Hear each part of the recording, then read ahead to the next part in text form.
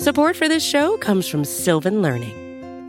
When children love learning, they can tackle any challenge life throws at them. Sylvan's Insight Assessment can help you determine if your child is ready for what's ahead. It can also identify gaps in learning and point out areas that could be of concern for your child so they can tackle what's to come. And right now, it's the best price of the year at $29. Go to sylvan29.com to learn more and get your child's assessment for only $29. That's SYLVAN29.com. Welcome back into the podcast that we like to call From the Podium, where you hear directly from your Kansas City Chiefs. I'm host and audio producer of the Arrowhead Pride Podcast Network, Steven Serta. On Friday, the Chiefs returned to the practice field, and we heard from head coach Andy Reid ahead of Sunday night football against the New York Jets. Really, the only two people that didn't practice today were Bolton and Watson, Jalen Watson. He has a shoulder strain, and we'll just see. Most likely he'll be out along with Bolton. Look forward to the challenge of playing the Jets. Guys have had a good week of practice, and they understand the talent on that football team. So they really worked hard to get themselves ready. Anyways, with that, time's yours. With Nick, Drew has popped in and done pretty well for him. You expect even more from Drew, getting to be the green dot for 2 weeks in a row on keeping everyone in line?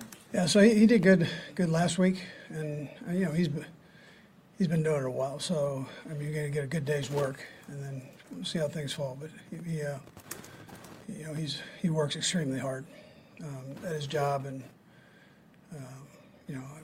I think every snap he gets, he becomes more familiar with it. So we asked Spags this, and he had kind of a funny answer.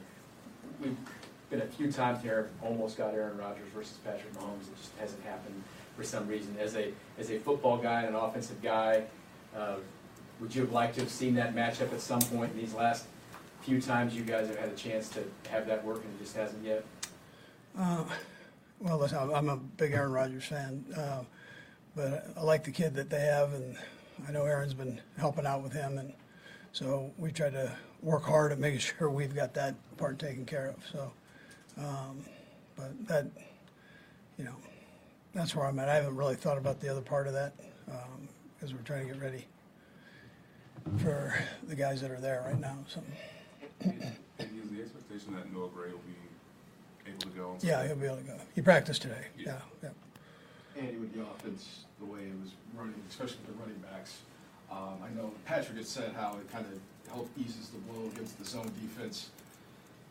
You foresee more of that coming along, just trying to get them more involved in the rhythm of the game that you seem to have established in the last game of Chicago?